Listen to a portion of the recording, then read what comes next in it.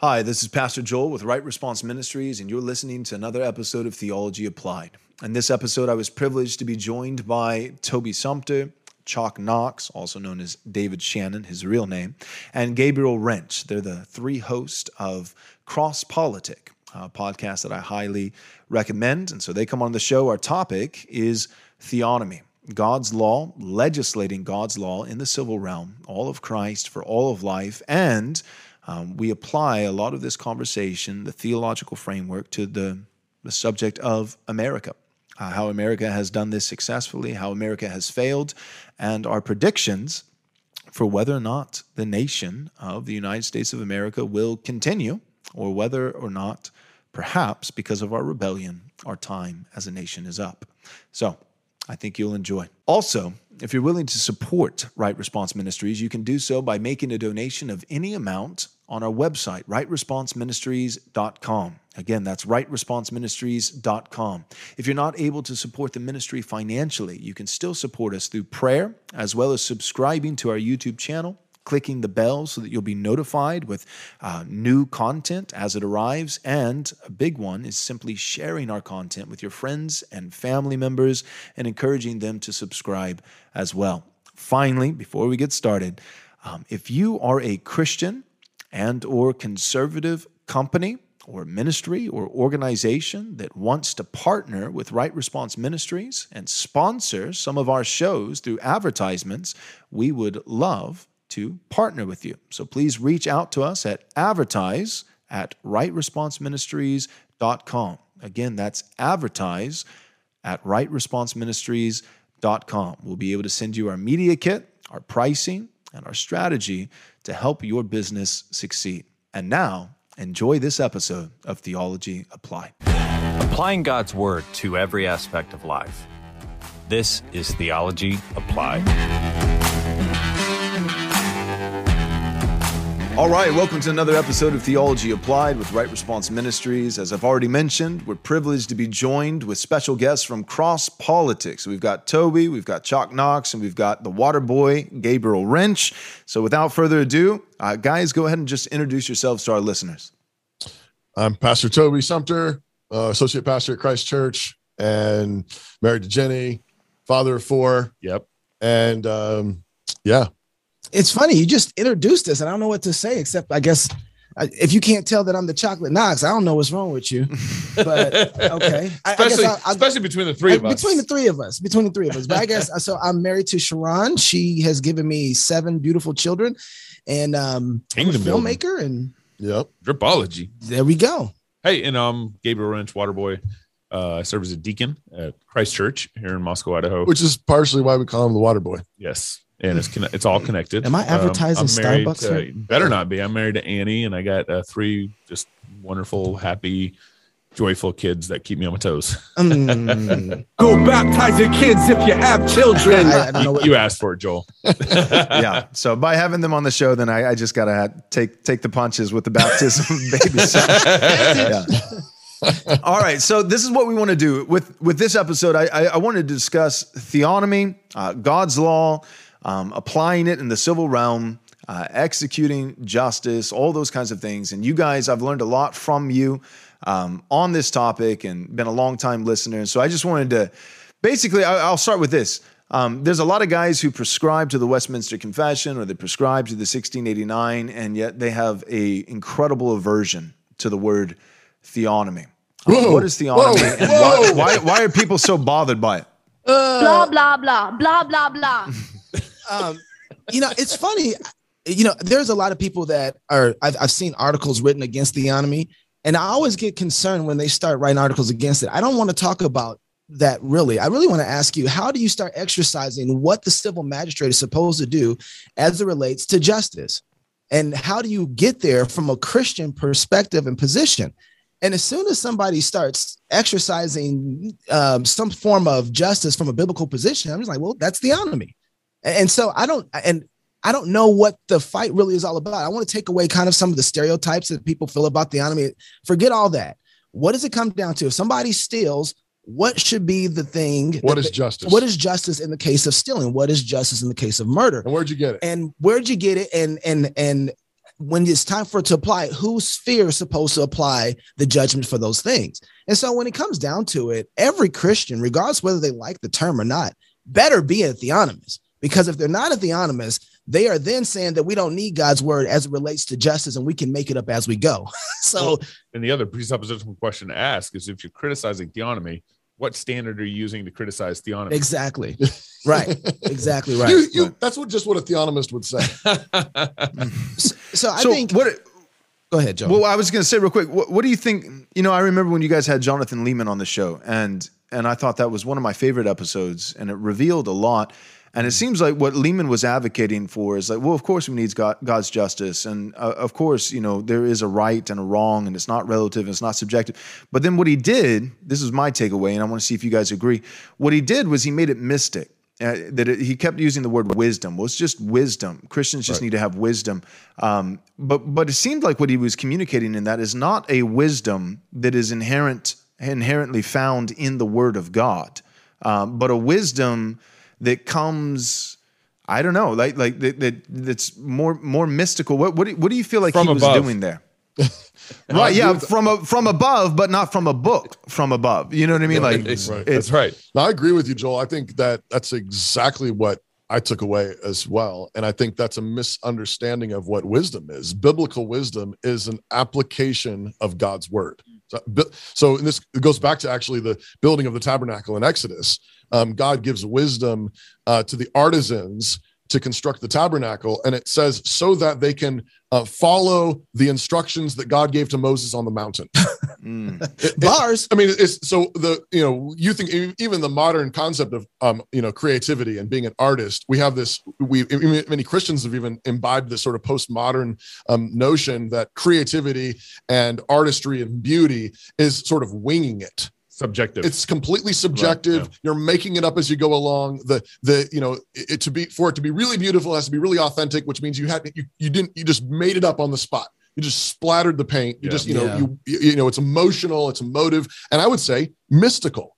And so I think to the extent that we think wisdom is that kind of artistry, it's subjective and it's winging it, then you're absolutely right. It's mystical, but biblical wisdom is the skill and the art, I would say, of applying God's word on the ground to particulars. Yeah, exactly. I like that definition. And so that goes all the way back to Exodus. The artisans of the tabernacle did not have the freedom to make it up as they went along.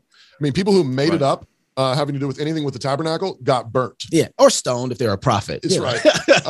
But I think you're absolutely right. Biblical wisdom is applying God's word. And I'd love to have that follow-up conversation with Lehman and say, that's my understanding of wisdom. Of course, the biblical law has to be applied with wisdom. Of course, it's case law. It doesn't apply to every single situation. You take biblical principles and then you apply them to the particulars on the ground. Of course, but the question that I think you're pressing rightly is, but where do we start? And we have to start with biblical principles. The word of God is our light. It's our truth. And if we don't start there, then we've got big problems. That's good. Would you guys agree with this statement? I'll make a statement and see what you guys take is. So the civil law, right? We could divide the law into three basic groups: ceremonial, civil, and moral law, the Decalogue, the Ten Commandments. But we would say that the ceremonial law is moral for Israel. They either obey or they don't. There's morality that's intrinsically involved in that. But we would say ultimately the ceremonial law has been fulfilled in Christ. But when it comes to the civil law, even though that was unique to Israel, would you guys agree that we would say that it's not civil law and moral law we divorce them and make them so separate, but really we could look at the moral law, the Decalogue, as the bedrock or the blueprints, and out of these laws, like thou shalt not murder, which we would dig even deeper and say that it's to esteem human life made in the image of God, to protect it, not to do harm to our neighbor, all those kinds of things. And from that, you get a border on the roof of houses so that people don't fall off. You get all these different civil laws stemming from the moral law of God, the Decalogue. And so with Israel, we would look at all these civil laws. And we're not saying that, for America or Brazil or China, that it's a 1-to-1 ratio. I think what we're saying is that with the civil law, we do, instead of one step, we do two. We go from the civil law back to the moral law, and then the moral law applied with wisdom to our time and place. Is Is that a good way to express it? Or? Well, the Westminster Confession says that the particular civil laws have expired with the nation of Israel, except for the general equity thereof. And the 1689 says that. Yeah. And 1689 says that. Yeah. Okay. So basically, I would say I think that's exactly. I think what you said. I think I agree with.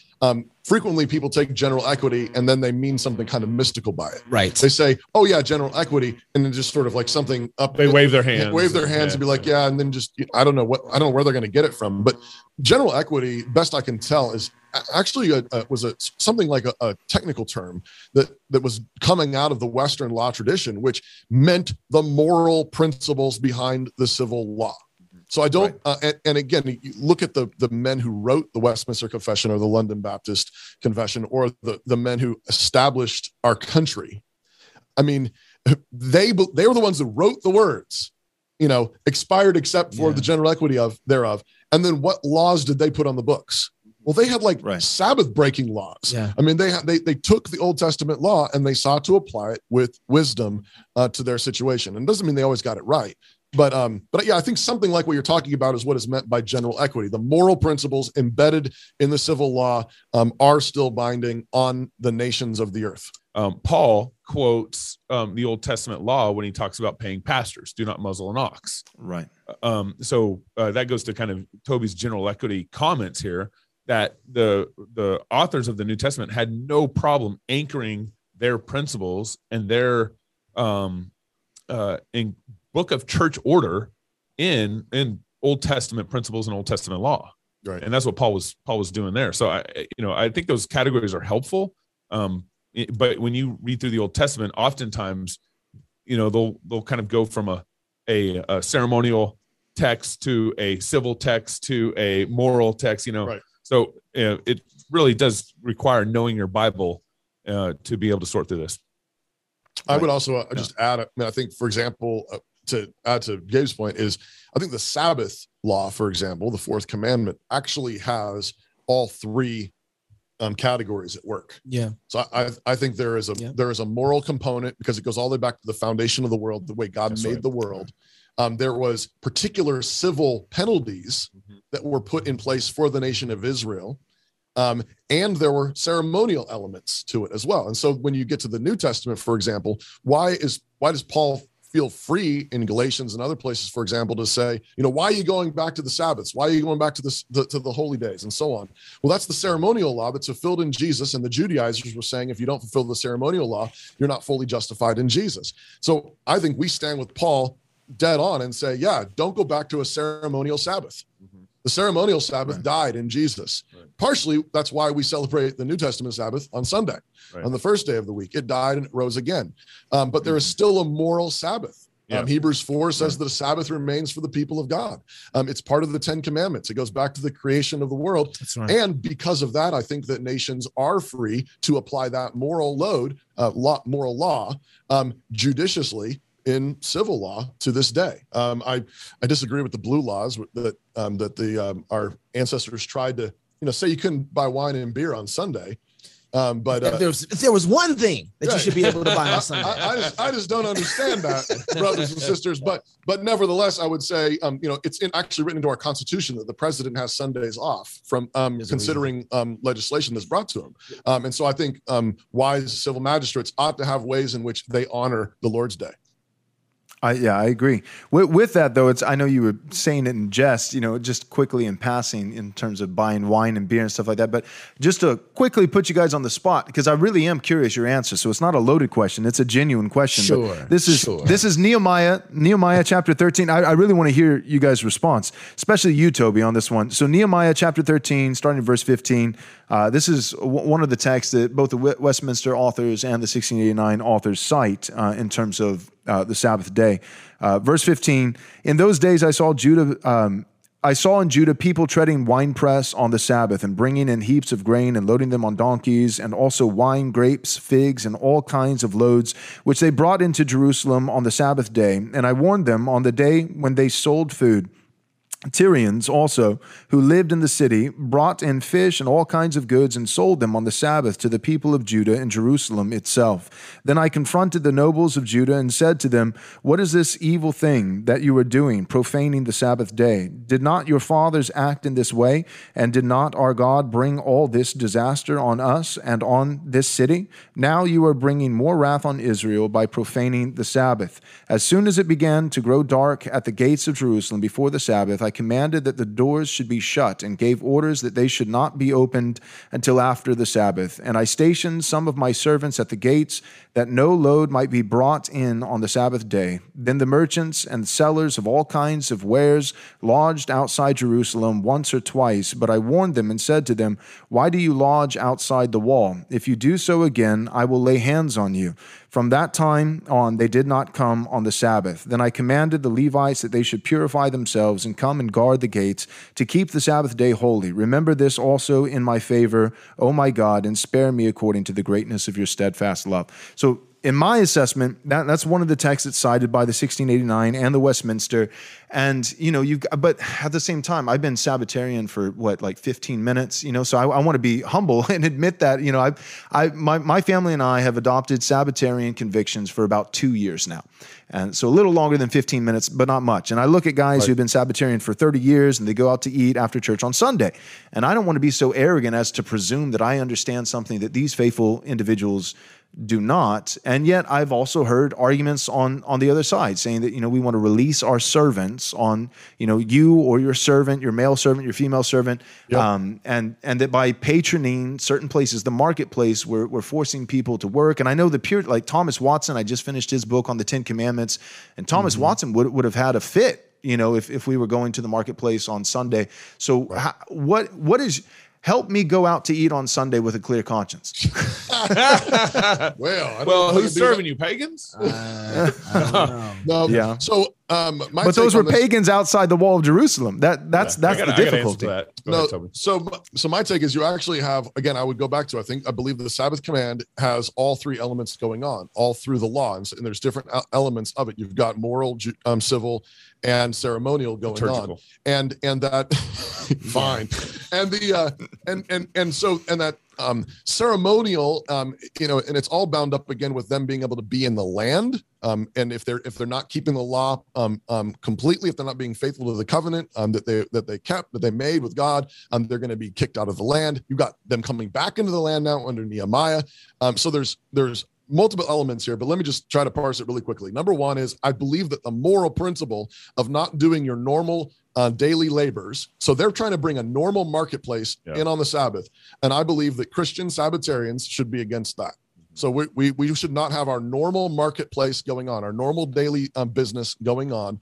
At the same time, I don't believe that we are under the same ceremonial law such that Paul says in Romans 14, people can esteem every day alike or one day differently, and that's not a divisive matter.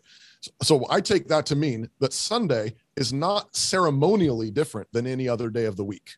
I believe it is the Lord's Day, the day that Jesus rose from the dead, and it is our Christian Sabbath.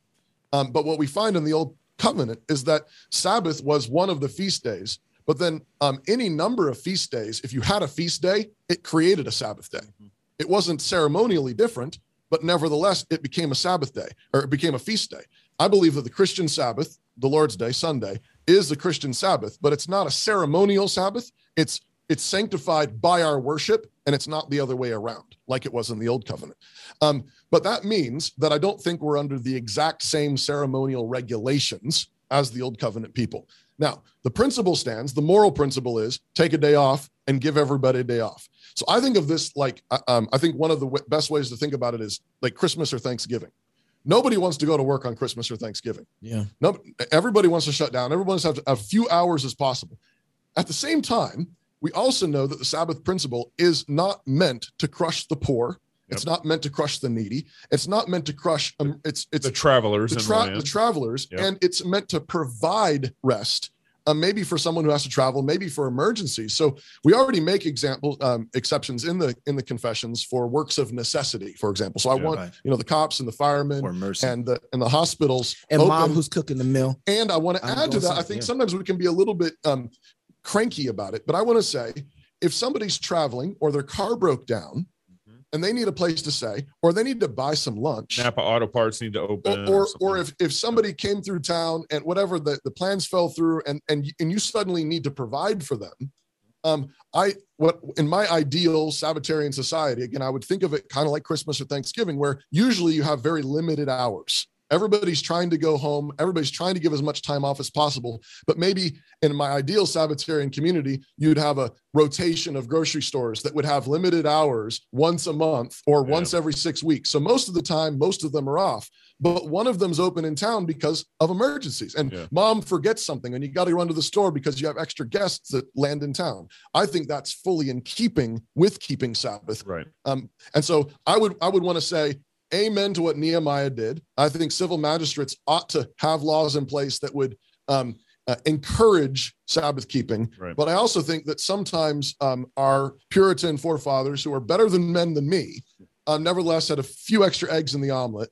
And I would want them to ease up a bit, because I think that actually to give rest, we need to have a little bit of room to maneuver. So what I would say in terms of your binding your conscience about going to lunch on Sundays, I would say for myself, I ordinarily don't go out to lunch on Sunday.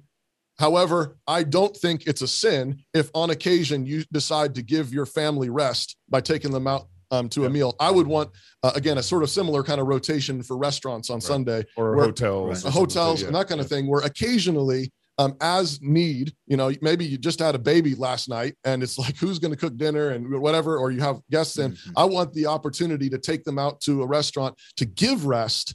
But I would, in my ideal world, that restaurant would only be open, once every eight weeks or something, and there'd be a rotation of them, so we could help serve one another. There's a Sabbath rest still taking place amongst the restaurants. Exactly. So it's culturally, we're all resting. And again, like Christmas or Thanksgiving, everything's pretty much shut down. But if you need something, you could still go find it. So Joel, we won't stone you if you happen to, go to Salt Lake Barbecue on Sunday. Nice. And maybe normal, but we good. Texas. I also, are the Egyptians serving? Because I don't mind plundering the Egyptians on Sunday a little bit.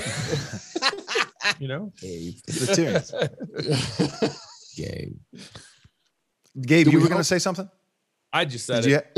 That was my joke. That was my joke. I get it. Well, the beauty in my case is that we do a Sabbath dinner every Saturday evening for all the members in our church, and they come over because we're church planting, we're small at this point. So people come over, and I'm smoking meat all day long. Sometimes start Friday night if I've got a brisket or something like that, and they're our doctrine enforces us to feast, and so we always make more than enough food, and we don't ration it out, and so there's always baskets left over, if you will, which means Sunday afternoon after church, because it's at my house, I get to keep most of the leftovers. So when my family comes home, all it takes for us is, mom gets lunch off. She doesn't have to make anything. I just go over to the microwave and we got brisket and ribs and things like that. So and lots of us do the exact same thing here in Moscow. Yep. Cool. All right. Well, let's go back to the heart motivation for a lot of Christians. I don't want to unnecessarily pick on Jonathan Lehman, although I'm perfectly comfortable picking on him a little bit. But he represents. It's not unique to him. That's what I mean. It's not like he's the only one. He represents a large group of Christians, and so at the end of the day, God alone sees the heart. We look at the outward appearance, but there is a sense. And I always want to remind Christians of this. It's like, well, you can't judge my inner motives. Well, but Jesus does talk about judging a tree by its fruit. And the Bible does say that out of the abundance of the heart, the mouth speaks. And so we can't judge definitively, infallibly the internal motives of the heart. And often it's best for us to leave those things to God and just strictly judge the fruit itself and the actions and the words, the deeds of an individual. But when there's a pattern, I guess is my point, when a pattern begins to emerge in word and or deed with an individual, I think we can begin to suspect certain things in the person's heart. And we want to be careful about levying accusations, but I do think we can exercise humble Christian discernment and say that this does seem to be a motive. Okay, so I'm not making a definitive statement, but I am saying it does seem as though Jonathan Leeman, and again, him representing a much larger group of many Christians, him being just one example, because he was on your show, he's a good one to use. But it seems as though there may be some kind of heart motive, some kind of incentive, something that they're guarding, that they're protecting by not wanting to just say, you know what, this is maybe a lot simpler than we're making it. Maybe it's not so mystical. God wrote a book, and the book actually applies. What do you guys think what is it that people are trying to protect? What is the motive there? And we don't even have to say it's his motive. I just think you made that way too complicated. That question? All right, go ahead. Because I really do think it's just pure ignorance. I think that these people are ignorant of God's word. And they're probably, and if there's a motivation behind it, it's to cover up that ignorance. They don't know what to do. Man, the social justice movement came in here and ransacked the Christian evangelicals because they don't know what to do. They don't have any understanding of God's word to be able to apply it to the situation. Well, but they've been taught to unhitch the Old Testament from the New Testament. Yes. And so now they're running around like, where are our clothes at? They were in that thing that you unhitched. That's why you run around here naked. And so I think what they realize is like, wait, we don't have on any clothes. What do we do? And so they're and the social justice people were like, here, how about these? How about these? And what do? They put them on. They're like, oh, that seems like wisdom. From above, right? And so I don't think their intentions and all of this. I'm not even going to make that assumption of what's going on there. I just think that they're ignorant, and the last thing that people want to do in a situation like this is repent. And that's what God has shown. When you realize you come to a situation and you need help and you need wisdom, repent. Lord, I should have, that's one thing I really got to say about Tom Askell. When we started making the film By What Standard in 2019, and all this stuff started coming up, and I remember the first time we went to his house at the conference, and I interviewed him, and he was like, man, I didn't see this coming. I didn't see what was going on. And at the end of the film, he sits up here and says, brothers, we need to repent because we have been played. We hadn't seen the things that were going on. Right. And so I think that there is so much pride and arrogance, if there's anything, because of the ignorance. The last thing they want to do is say, we were wrong. We should have been operating and practicing God's word all the way up until now, so that when this hit, we knew exactly how to operate. Yeah. And that's what I think it is. It's pride and arrogance and not wanting to repent that they haven't been in God's word the way that they should have and applying to the situation. You would chalk this one up real quick to Chesterton, right? Never attribute to malice what can easily be explained by stupidity, or ignorance. You're saying that the motive, that there is a motive, but the motive is to protect the reputation. The motive is to not have to walk it back, not wanting to acknowledge, hey, we missed this one. Well, nobody wants to admit that they just don't know. They don't have answers. They don't want to admit in today's era, ignorant. That's right. I mean, and men in particular. I mean, men don't like to say I don't know. But don't you think there's also like a certain amount of embarrassment? Well, that's what I'm saying. That's exactly right. But where I don't want to defend the text where it talks about slavery. I don't want to defend the text where now homosexuality. I don't even want to defend those. If you're gonna go there, then I'm gonna say like this. Doug Wilson can't be right. Like if there's anything, he can't be right. 30, 40 years of planning educational institutions, seeing what was coming, talking about that all this was going to hinge. The play on Christianity was going to hinge on how we understood and afraid to talk about biblical slavery. Doug Wilson can't be right. Right. So we got to make sure that can't. That's just narrowing in on the point you're making. Right. I mean, it's one thing to admit that God was right. Right. It's another thing to admit that Doug Wilson was Dadgummit.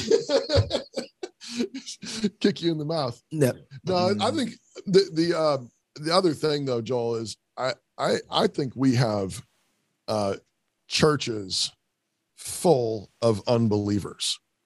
Mm-hmm. So I think we have a nation full of people who don't know Jesus. I think we have.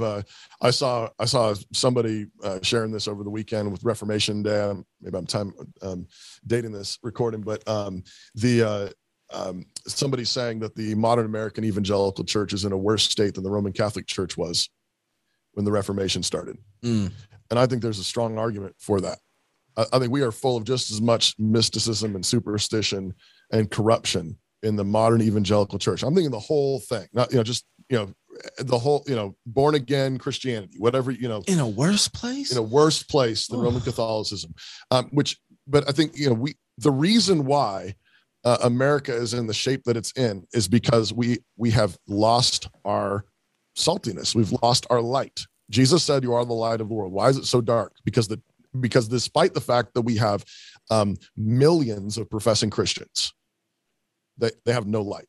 Darkness. They have no light. And so I think we have leaders who on the one hand really ought to know better in certain ways, but I think even they've been, they're ignorant in certain ways. Yeah. They were trained in certain seminaries that gave them certain kinds of blinders that told them not to ask certain kinds of questions and not to look in certain dark corners.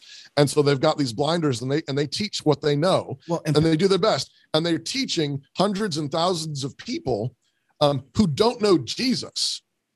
So of course they don't know their Bibles. I mean, they think that knowing Jesus is going to a church, a service. I'm not even going to dignify it with the name church, where there's a rock band and strobe lights and smoke machines, and they get into this mystical fervor. They have an emotional, spiritual orgasm, and then they go home for another week. And they think that's Christianity, and no wonder it translates into absolutely nothing during the week. That's right. No wonder it doesn't change their lives at all. That's talk about ignorance. It's not just the ignorance. It's not like Christian ignorance. There's some of that. Yeah. But I think part of the problem is they don't even know God, because no wonder they don't know the word. It's funny. I was just just to jump on that. When you talked about they go to seminary and then they get this, 4 or 6 year seminary for the most part? 3. Oh, okay, 3. But before that, they had 12 years of government education. That's true. 12 years of government education that has given them particular lenses to even view their theological training in. Right. Right. Yeah, they have to go through rehab first. None of seminaries take them. Detox. They need a detox. And then maybe they can do seminary. And so I was just talking to somebody else about this. One of the things that institutions do is they make men soft so that they operate easily inside of these institutions. Yep. They remove the sharp edges. And so you have 12 years of a certain type of education that has made you effeminate. Right. What do you think is going to happen now that you get to seminary? You're just going to get all that back? No. What does a seminary education start to do? It starts to help encourage that in one way or another, so that your education doesn't give you sharp edges anymore to be effective. Right. And we saw how effective these men were when 2020 came along. Yep. So we became effeminized and institutionalized because of this type of education, which again, go back 40 years ago, someone saw this. And if you want to, finish the whole circle back to Joel asking about motivations, why not theonomy? Well, again, that would take balls. Yeah, and they've been cut off. I mean, that would take courage. That would take a backbone. That would mean real quick on the balls comment, just to pick up on that. In light of theonomy and the general equity of civil laws, but also there is a sense of ceremonial laws maybe pointing to something deeper. And the ball comment that you made, is there something to the fact that a man cannot enter the tabernacle if his testicles have been crushed, Toby? Yeah. Is there a general equity there that maybe should be applied today? But sure. Leave it to a Baptist. You gonna tell me how that works out? Come back with some information. I want to know how you. I want to know your exegetical. I want to see your exegetical work on that one. I'm just saying, if we're talking about the general equity of God's law and we're talking about balls, then it just makes me think maybe God was up to something when there's a ceremonial reason, but maybe there's a metaphor there. Yeah, but this is the thing. Nobody wants to preach through Leviticus. Nobody wants to preach these passages, because then you end up talking about things like this, and somebody thinks that's in your Bible. The pastors are just being crass, when no, it's in the Bible. It's in the Bible. It's in God's word. I mean, if you don't have to touch on these issues, then you're not preaching God's word. That's right. And there we are. Yep. All right, well, let's go ahead and shift gears now. The last thing I was going to say, I think you guys will amen this, but as far as giving our servants a rest on the Lord's day, if there's any application for that, wouldn't it be our fellow Christian church members giving them a rest from their service that prohibits them, that takes them into another room of the church building where they're effectively barred from the Lord's table because they're in children's ministry? isn't that maybe the first place that we should start by giving all of our servants a rest, but with family integrated worship? I don't know. I thought about that. Let's not excommunicate the little ones. Yeah, exactly. Kids if you have children. You're going to get in trouble with that question, Joel. Well, I feel like it's a good start just to at least invite the children to worship. I like where you're going with this, Joe. I like where you just keep going. Go ahead, finish. I enjoy this. It's like, you're almost there. Run home, Baptist. How much rest do you want to give them?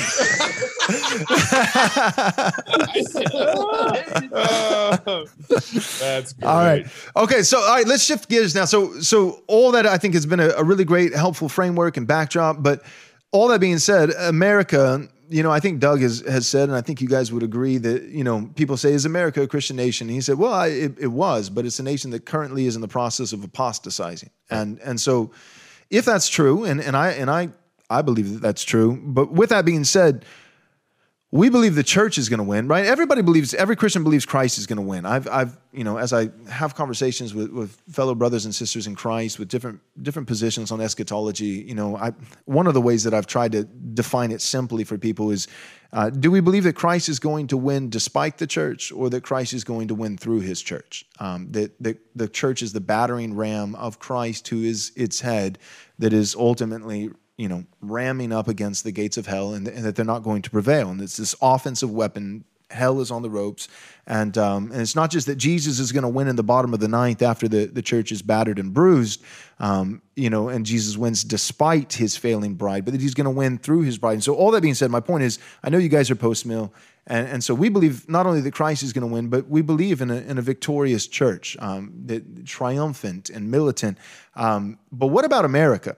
Well, so Christ wins, the church wins. Does America win? Or does America lose? Like I told you guys before we started recording, I've been reading this book. It's called The Fate of Empires. It's just a collection of a couple essays, and he tries to glean wisdom by doing, instead of just focusing history on one particular culture or nation, he does a world history, and he tracks it back for, I think, all the way to like 3500 BC, and talks about empires, the Ottoman Empire, the Persians, the Medes, the Assyrian Empire, and says that each of these empires on average lasted about 250 years. Like it's actually shocking how close to that 250 year mark all of them got. And he outlines stages, and the last stage is a stage of decadence. And some of the characteristics of decadence that's right before their ultimate demise is materialism is one of them. But one of them also is an influx of foreigners and the welfare state becoming an obsession. And so he's mapping also just at that point, the nation has the most defense, the most affluence and prosperity and militia and all these things that they've ever had. But what he says is that the will of the people is no longer there to fight. Whereas the founders, even though they had nothing, what they did have is they had guts and a desire for glory and for all these kinds of things. And so anyways, America, the math is pretty easy to figure out. We're right around that 250-year mark. What do you guys think? When the whole pandemic started in 2020, I remember we had Doug on our show, and we were interviewing him about the pandemic and everything. And Doug quoted Hebrews chapter 12, verses 27 to me. And it was kind of like hearing that verse all over again when he quoted it to me in that context. And it says, this phrase, yet once more, indicates that the removal of things that are shaken, that is, the things that have been made, in order that the things, let me make sure I read that correctly in the with the commas and everything. Let me reread that. This phrase, yet once more, indicates the removal of things that are shaken. That is, the things that have been made, in order that the things that cannot be shaken may remain. Therefore, let us be graceful for receiving a kingdom that cannot be shaken. And thus let us offer God acceptable worship with reverence and awe, for our God is a consuming fire. So when God acts and when God works, he shakes things, and he shakes things that need to be shaken, and that will go away. And it says in Hebrews, it says, so that we can receive God's kingdom.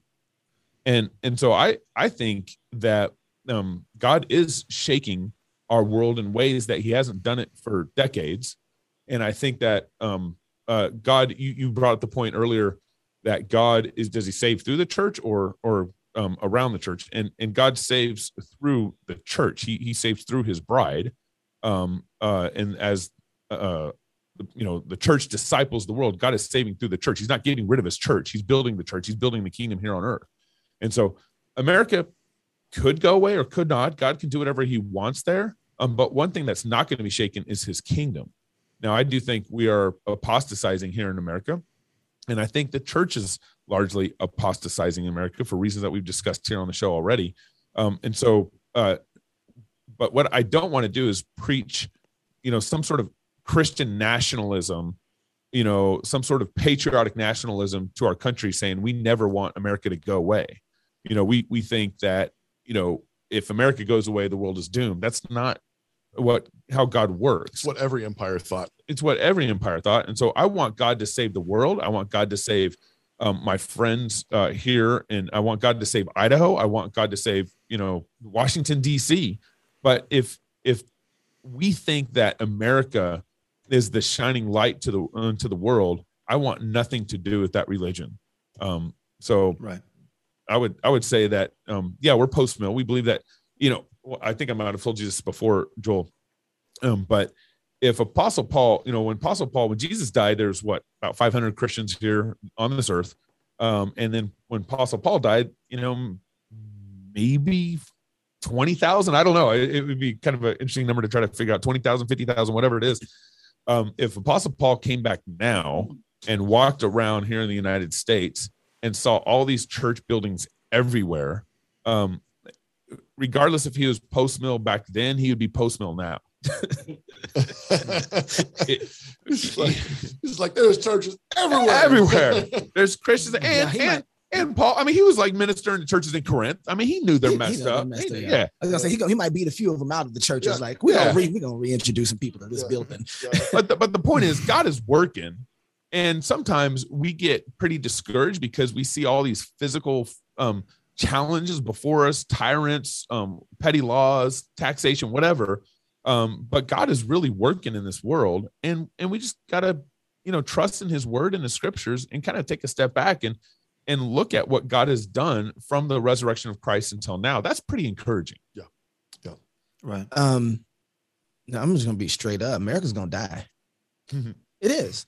It's gonna die. When? It's dying now, and so it's happening. It's like this cancerous. And here's the deal. The reason that scares people is because they don't believe in resurrection.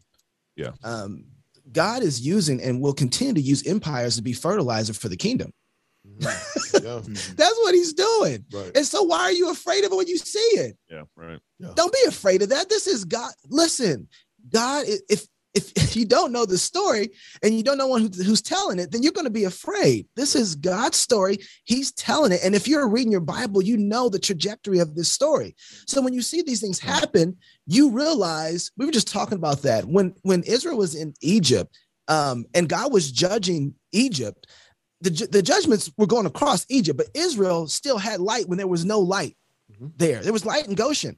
So when we see what's going on in the world and we see God's judgment coming down, Christians need to be faithful. They need to honor God in what they're doing. They need to stay close to their worship, raise their children, do the things that they know to do, because God is going to use that to launch them out or launch the next thing as for the benefit of the kingdom. They left Egypt and Egypt was bankrupt and broke, but that money didn't just dissolve. Right. It went somewhere to create and build the kingdom that they were moving to. And so whatever to create and build an idol, a golden calf. Yeah, well, and that unfortunately, that golden calf came from somewhere. And the tabernacle. Come on, you're bro. right. Yeah, Come on, that calf didn't last that long. It was gonna be pretty great. And those people didn't last that long either. You know what I'm saying? Right. So there's a purification process. Again, you just Things making my were point. shaken. But that's right. Some things were shaken. I think what happens is that people have made America the kingdom. And so when they see America take hits, they're like, oh no, the kingdom of God is under assault. It's like, no, America as an idol is being torn down. And that worldview that is not honoring God is becoming consistent with itself and is eating itself to death. And those things that cannot be shaken will remain. And we shouldn't lose heart in that. It's disappointing to see a lot of things that we work for fall apart. But if those things aren't honoring God, then take it all, Jesus. Yeah. Take it all. We don't want any of that. Clean out all the cancer. And that's what he's doing. So I'm grateful for America. I want America to be one of those things that help support the kingdom of God. But if America is going to turn its back on God, then thus to all dragons. Yeah. Yeah. So be it. Yeah. You know? And so I'm on this. I know where the story is going to end. I know the story that God is telling. And I know my responsibility in this story is to be a faithful father, a faithful husband, a faithful man who fears God and honors God in everything he does. And that's the trajectory I'm on. And I believe that through that, God will keep his people as the whole thing is being turned into fertilizer for the kingdom. I really like that that image of fertilizer. I really do. I like that, and I also, and it works really well because I think what happens is if you go back through history, I haven't read the book that Joel's talking about here, but I think each of the empires, each of the kingdoms and nations that God raised up, in many respects, they did go down and become fertilizer for the next nation. Yeah. And they took the, even like people talk about the Roman Empire is this amalgamation, like what is Rome and what is the Roman Empire? Well, it's like this, it's partially sort of Greek culture, but it's combined with this new thing that's Roman. But even the Greeks were drawing off of Persian and Babylonian culture. And then you've got this, Jewish Hebraic culture that's also sort of under the surface in various ways. And so you have even early Christians speculating that maybe Plato learned from Moses and these kind of things, because they're drawing off of things that are actually quite biblical in certain ways. And but then you have, the Rome falls, it goes into the into Europe, and what is the British Empire, but sort of Rome kind of dissolved into the Western European tribes and then resurrected. Yeah. And then you have, sort of this new form of feudalism in the British Empire.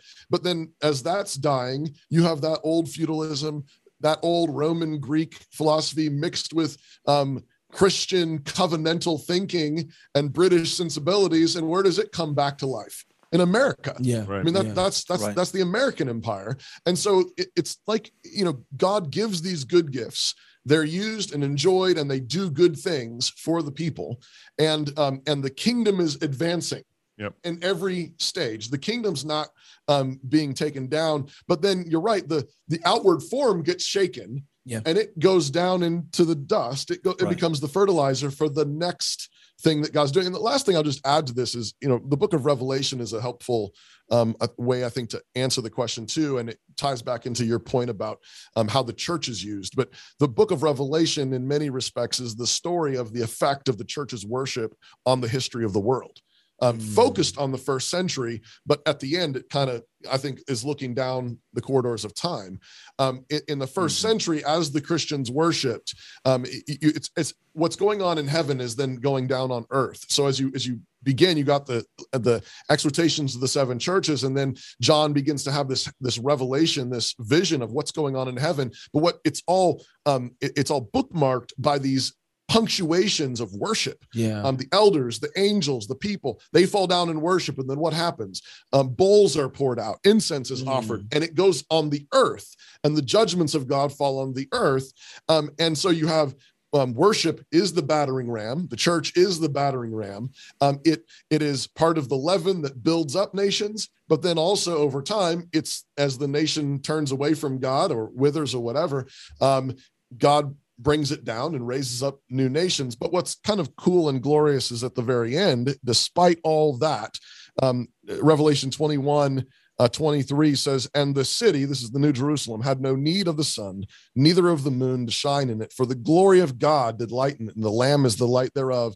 Verse 24, and the nations of them which are saved shall walk in the light of it, and the kings of the earth do bring their glory and honor into it. And the gates of it shall not be shut at all by day, for there shall be no night there. And they shall bring the glory and honor of the nations into it. And so, and I don't know, how does that work exactly? I'm not sure. But at the very least, I would say, as the nations rise, there are certain gifts that the nations give the world that are good gifts that last forever. Yeah. And there are gifts that America has given the world that will last forever. They're good gifts. They're solid gifts. They're solid things that can't be shaken in the providence of God. And so that America, it will last forever. Yeah. Because it was true, real, solid gifts. It was real justice. It was some vision of some kind of sensibility, some gift. I think the same thing of England. I was thinking Geneva. I think the same thing of Geneva. Yeah. In Last Battle, Lewis talks about sort of Narnia, the new Narnia, as it's like England, but it's like a glorified England. Mm-hmm. So in the new heavens and new earth, I think all of the good gifts of all of the nations. He meant Texas. Last forever, including Texas. Deep in the heart of Texas. No, that's good, Toby. I really appreciate that. And I think, I know you guys will agree with this, but, the coming of Christ, this massive divide in terms of human history, when you think of oppressive nations, empires, that ruled the known globe at the time, but were a force of great wickedness and evil, Babylon, right? When you think of that, it's like in the coming of Jesus, in the last 2,000 years, we've had atrocious things happen. I mean, millions have died underneath, communism, right. And you have your Stalins, you have, your Hitlers and things like that. But the big thing that stands out to me is that they ultimately fail.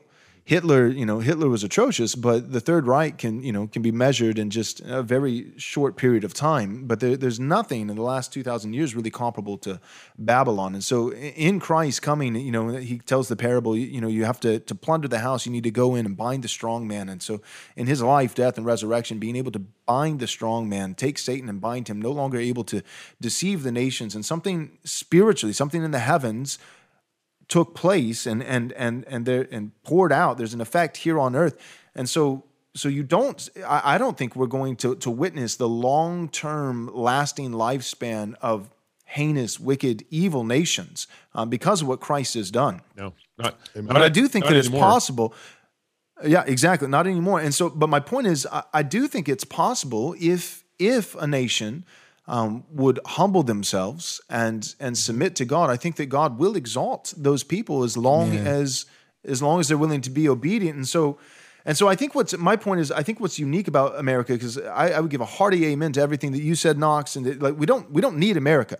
And what God's going to do, everything's going to be for His glory and for the good of those people who love Him and are called according to His name. So America's exaltation or demise will be to the benefit of the church. Yeah, either way. And so we believe that.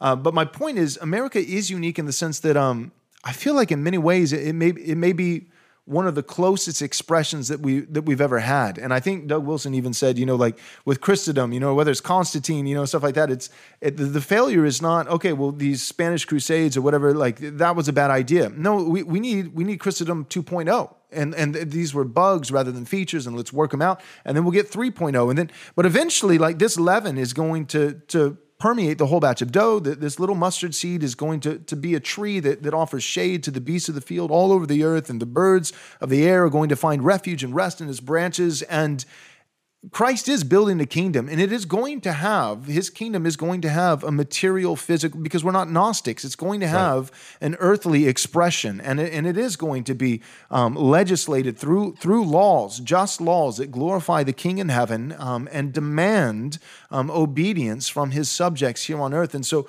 all of these things are going to occur, and the idea that God might use a nation or nations for a prolonged period of time, my point is, I don't think the 250-year mold has to be the fate of every nation. I agree. And so I guess I just want to say, so we don't need America. Our hope is not in America, but it is possible.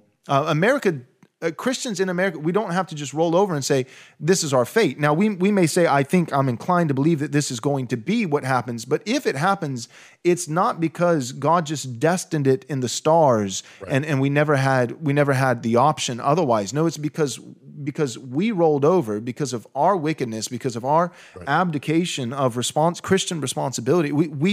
We set our own fate. God did it sovereignly, but through the agency of the church and its failure. Right. And you know what I mean? And so I just want to absolutely say, that point and say that like it doesn't have to be our fate. And if we did repent, God is faithful and merciful. And I believe like Hezekiah, that's my prayer, right? So I do love America, and I do want it to continue. And the reason I want it to continue, I didn't feel this way 5 years ago, but something happened in the last 5 years. I had 3 little girls, and so I'm thinking, everything God does is for our eternal good.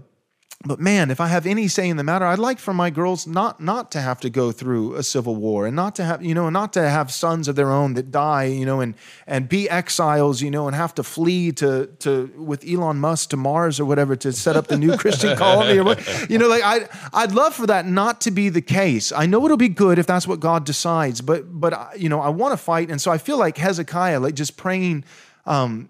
And then crying out as a prophet, as a preacher to the nation, because I know God is not going to bless. We can't ask for his blessing and for his mercy without repentance. And if we repent, we're going to have to say his name. So I want to, in my prophetic role as a pastor and as a Christian, cry out and say, repent and call upon the name of Jesus and turn from your wickedness. And then as a priest, as an intercessor, I want to cry out to Jesus and say, would you give us 15 more years? And what do you guys find think about 10 that? people? Well, I mean, if Nineveh can repent, sure, then we can repent. Yeah. And absolutely, and I agree with exactly what you said. We are. This is where God has placed us, and we are called upon to love our neighbors, and our neighbors are these people, this nation. We love them, and what no man had greater love than he laid his life down for his friend. So this is our assignment. We're called to love this nation, telling them the truth of the gospel, calling them to repentance, and amen. Amen. So that among a whole other host of things, but that I would say is not the distinction, but that's one of the distinctions between us and AOC is that Christians, if America falls, Christians' response will be that we'll weep.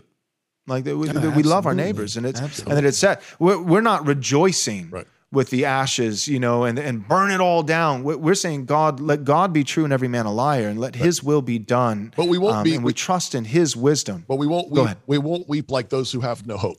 That's right. So that's right. Amen. We will weep. Amen. I mean, there's a book of Lamentations that's all about weeping over Jerusalem fallen, and every Jerusalem fallen. I would say is the application. Amen. And I do agree with what you said that America, I think, is the high water mark to this point. But no eye has seen, ear has heard the glorious things that God has prepared for us. I just don't think this is anything yet. No, you haven't seen nothing yet. And God may be pleased to give America repentance and give us another 250 years. God be pleased to give us that repentance and that glory. And if not, bring it down so that you can bring up the next one. And by the way, we do a whole show here for the very purpose, hoping that sparks some sort of repentance in our brothers. That flag underneath that cross is our hope. It's because that's our hope. Amen. Amen. Well, guys, thanks so much for coming on the show. Chalk Knox, I'm going to do something dangerous. I'm going to give you the last word. You got 1 minute to try to convince me to baptize my 3 little girls. Oh, bro, 1 minute? You can do it, man. Yeah, 1 minute. Just play your little video. Get your little outro. Presbyterian chuckle. Yeah, play your little outro. You guys laugh at the Baptist. You guys laugh at the Baptist. We are laughing at what you're talking about. Look, if I was going to give a quick pitch to why you should baptize your kids, is because when they were born, they had your last name. When they were born, they were made Americans. When your kids were born, they were born Webbons. They were born Webbons, and they were born in the direction of their father to serve the God of their fathers. And so your kids are not, I always say this, if a Muslim came in the house saying, hey, kill all the Christians in here, they wouldn't leave your kids. Oops. Oops. Amen. I can affirm all of that as a Reformed Baptist. And we'll have to talk about how and why we disagree another time. Children. All right, guys, thank you so much for coming on the show. God bless you. God bless your ministry. And I encourage all of our listeners, if you get an opportunity, check out Politic. If you're wanting to keep up with the headlines, they hit current events all the time, and they hit it all through a Christian worldview. And there's a lot of guys who do that through a Christian worldview, but they actually do that through a Christian worldview with courage. So, all right. Thanks, guys. Man. God bless you. Thank you, Joel. Bye, brother. Yeah. Thank you. As a special thank you for your gift of any amount, we'll be happy to send you a free digital book from our store. To access this offer, visit rightresponseministries.com/offer. We highly recommend Pastor Joel's book, Am I Truly Saved? If you or someone you know has wrestled with doubts about the love of God, this would be a great resource. As a reminder, to get this offer, go to rightresponseministries.com/offer. And thank you for your generous support.